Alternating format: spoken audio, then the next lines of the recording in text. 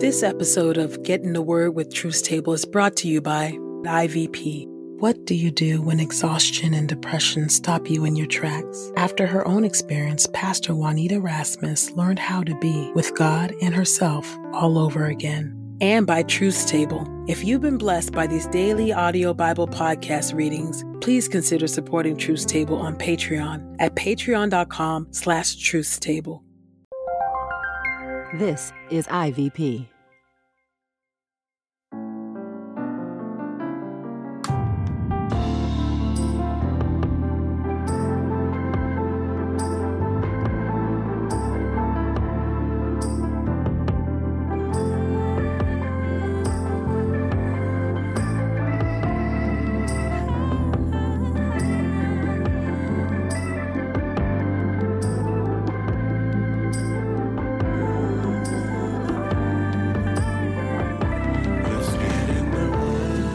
You're listening to Get in the Word with Truth Table. Your word is truth, your word is life. Presented by InterVarsity Press.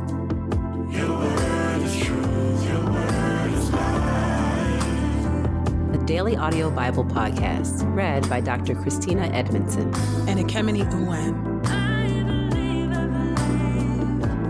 Let's get in the word today.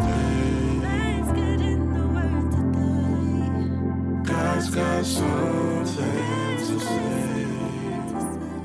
Let's get in the Word, and may the Word get in us.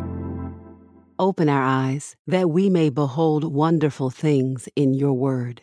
Old Testament reading. Song of Solomon, chapter 7 through Song of Solomon, chapter 8. Song of Solomon, chapter 7, beginning at verse 1.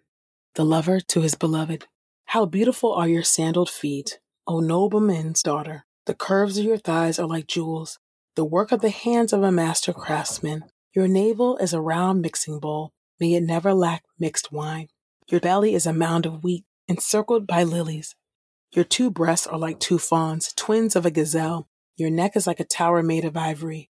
Your eyes are the pools in Heshbon, by the gate of Bath Rabbim. Your nose is like the tower of Lebanon overlooking Damascus. Your head crowns you like Mount Carmel. The locks of your hair are like royal tapestries. The king is held captive in its tresses. How beautiful you are! How lovely! O love with your delights. The palm tree and the palm tree climber.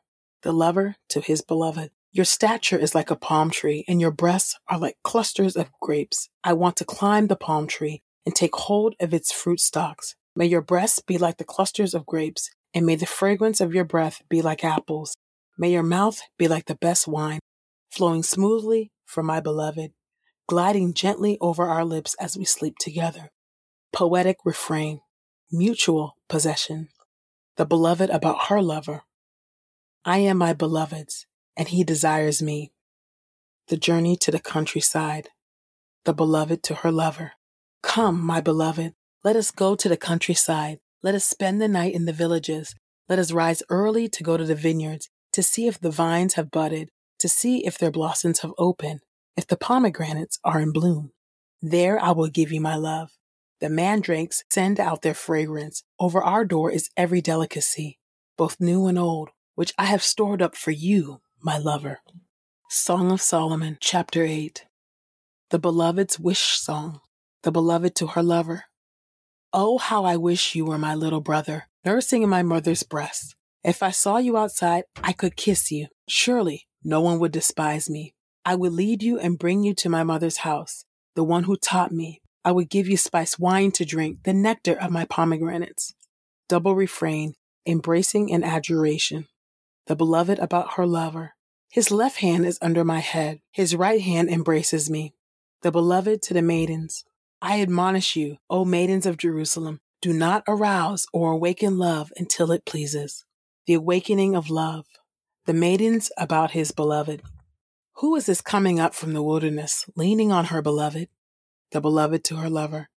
Under the apple tree I aroused you. There your mother conceived you. There she who bore you was in labor of childbirth. The nature of true love. The beloved to her lover. Set me like a cylinder seal over your heart, like a signet on your arm. For your love is as strong as death. Passion is as unrelenting as Sheol. Its flames burst forth. It is a blazing flame. Surging waters cannot quench love. Flood waters cannot overflow it. If someone were to offer all his possessions to buy love, the offer would be utterly despised. The brother's plan and the sister's reward. The beloved's brothers. We have a little sister, and as yet she has no breasts. What shall we do for our sister on the day when she is spoken for? If she is a wall, we will build on her a battlement of silver. But if she is a door, we will barricade her with boards of cedar. The beloved. I was a wall, and my breasts were like fortress towers. Then I found favor in his eyes. Solomon's vineyard and the beloved's vineyard. The beloved to her lover. Solomon had a vineyard at Baal Hamon. He leased out the vineyard to those who maintained it. Each was to bring 1,000 shekels of silver for its fruit. My vineyard, which belongs to me, is at my disposal alone. The 1,000 shekels belong to you, O Solomon, and 200 shekels belong to those who maintain it for its fruit. Epilogue. The lover's request and his beloved's invitation. The lover to his beloved. O you who stay in the gardens, my companions are listening attentively for your voice. Let me be the one to hear it. The beloved to her lover. Make haste, my beloved. Be like a gazelle or a young stag on the mountains of spices. 2 Chronicles chapter 1, verses 1 through 13. The Lord gives Solomon wisdom. Solomon, son of David, solidified his royal authority, for the Lord his God was with him and magnified him greatly. Solomon addressed all Israel, including those who commanded units of 1,000 and 100, the judges and all the leaders of all Israel who were heads of families. Solomon and the entire assembly went to the worship center in Gibeon, for the tent where they met God was located there, which Moses, the Lord's servant, had made in the wilderness. Now David had brought up the ark of God from Kiriath Jearim to the place he had prepared for it, for he had pitched a tent for it in Jerusalem. But the bronze altar made by Bezalel, son of Uri, son of Hur, was in front of the Lord's tabernacle. Solomon and the entire assembly prayed to him there. Solomon went up to the bronze altar before the Lord, which was at the meeting tent, and he offered up 1,000 burnt sacrifices. That night, God appeared to Solomon and said to him, "Tell me, what should I give you?" Solomon replied to God, "You demonstrated great loyalty to my father David and have made me king in his place. Now, Lord God, may your promise to my father David be realized, for you have made me king over a great nation as numerous as the dust of the earth. Now give me wisdom and discernment so I can effectively lead this nation. Otherwise, no one is able to make judicial decisions for this great nation of yours." God said to Solomon, "Because you desire this and did not ask for riches, wealth, and honor, or for vengeance on your enemies, and because you did not ask for long life, but requested wisdom and discernment so you can make judicial decisions for my people, over whom I have made you king, you are granted wisdom and discernment. Furthermore, I am giving you riches, wealth, and honor, surpassing that of any king before or after you." Solomon left the meeting tent at the worship center in Gibeon and went to Jerusalem, where he reigned over Israel. 1 Kings chapter 3, verses 1 through 15. The Lord gives Solomon wisdom. Solomon made an alliance by marriage with Pharaoh, king of Egypt. He married Pharaoh's daughter. He brought her to the city of David until he could finish building his residence in the temple of the Lord and the wall around Jerusalem. Now the people were offering sacrifices at the high places because in those days a temple had not yet been built to honor the Lord. Solomon demonstrated his loyalty to the Lord by following the practices of his father David, except that he offered sacrifices and burnt incense on the high places. The king went to Gibeon to offer sacrifices, for it had the most prominent of the high places. Solomon would offer up 1,000 burnt sacrifices on the altar there. One night in Gibeon, the Lord appeared to Solomon in a dream. God said, "Tell me what I should give you." Solomon replied, "You demonstrated great loyalty to your servant, my father David, as he served you faithfully, properly, and sincerely. You have maintained this great loyalty to this day by allowing his son to sit on his throne. Now, O Lord my God, you have made your servant king in my father David's place, even though I am only a young man and am inexperienced. Your servant stands among your chosen people. They are a great nation that is too numerous to count or number. So give your servant a discerning mind, so he can make judicial decisions for your people and distinguish right from wrong. Otherwise, no one is able to make judicial decisions for this great nation of yours." The Lord was pleased that Solomon made this request. God said to him, "Because you asked for the ability to make wise judicial decisions and not for long life or riches or vengeance on your enemies, I grant your request and give you a wise and discerning mind superior to that of anyone who has preceded or will succeed you. Furthermore, I am giving you what you did not request, riches and honor, so that you will be the greatest king of your generation. If you follow my instructions by obeying my rules and regulations, just as your father David did, then I will grant you long life." Solomon then woke up and realized it was a dream. He went to Jerusalem, stood before the ark of the Lord's covenant, offered up burnt sacrifices, presented peace offerings, and held a feast for all his servants.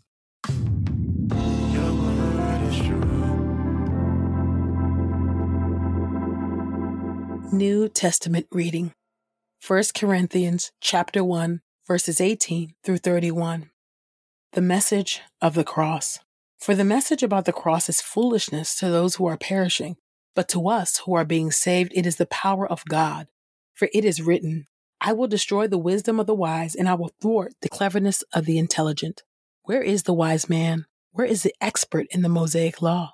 Where is the debater of this age? Has God not made the wisdom of the world foolish? For since in the wisdom of God, the world by its wisdom did not know God, God was pleased to save those who believe by the foolishness of preaching. For Jews demand miraculous signs and Greeks ask for wisdom, but we preach about a Christ crucified, a stumbling block to Jews and foolishness to Gentiles. But to those who are called, both Jews and Greeks, Christ is the power of God and the wisdom of God. For the foolishness of God is wiser than human wisdom, and the weakness of God is stronger than human strength.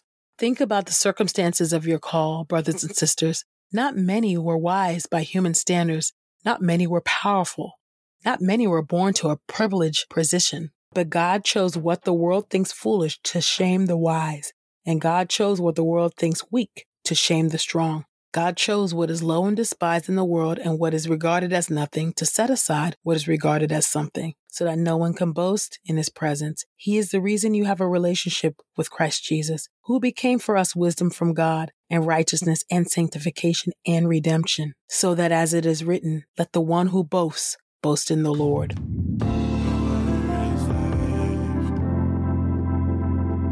This is the word of God for the people of God. May God add a blessing to the reading of his word. Let us go boldly to God's throne of grace. Sovereign Lord, we thank you. Thank you that you are the all-wise and knowing God. Thank you, O God, for just this example of what we ought to ask you for.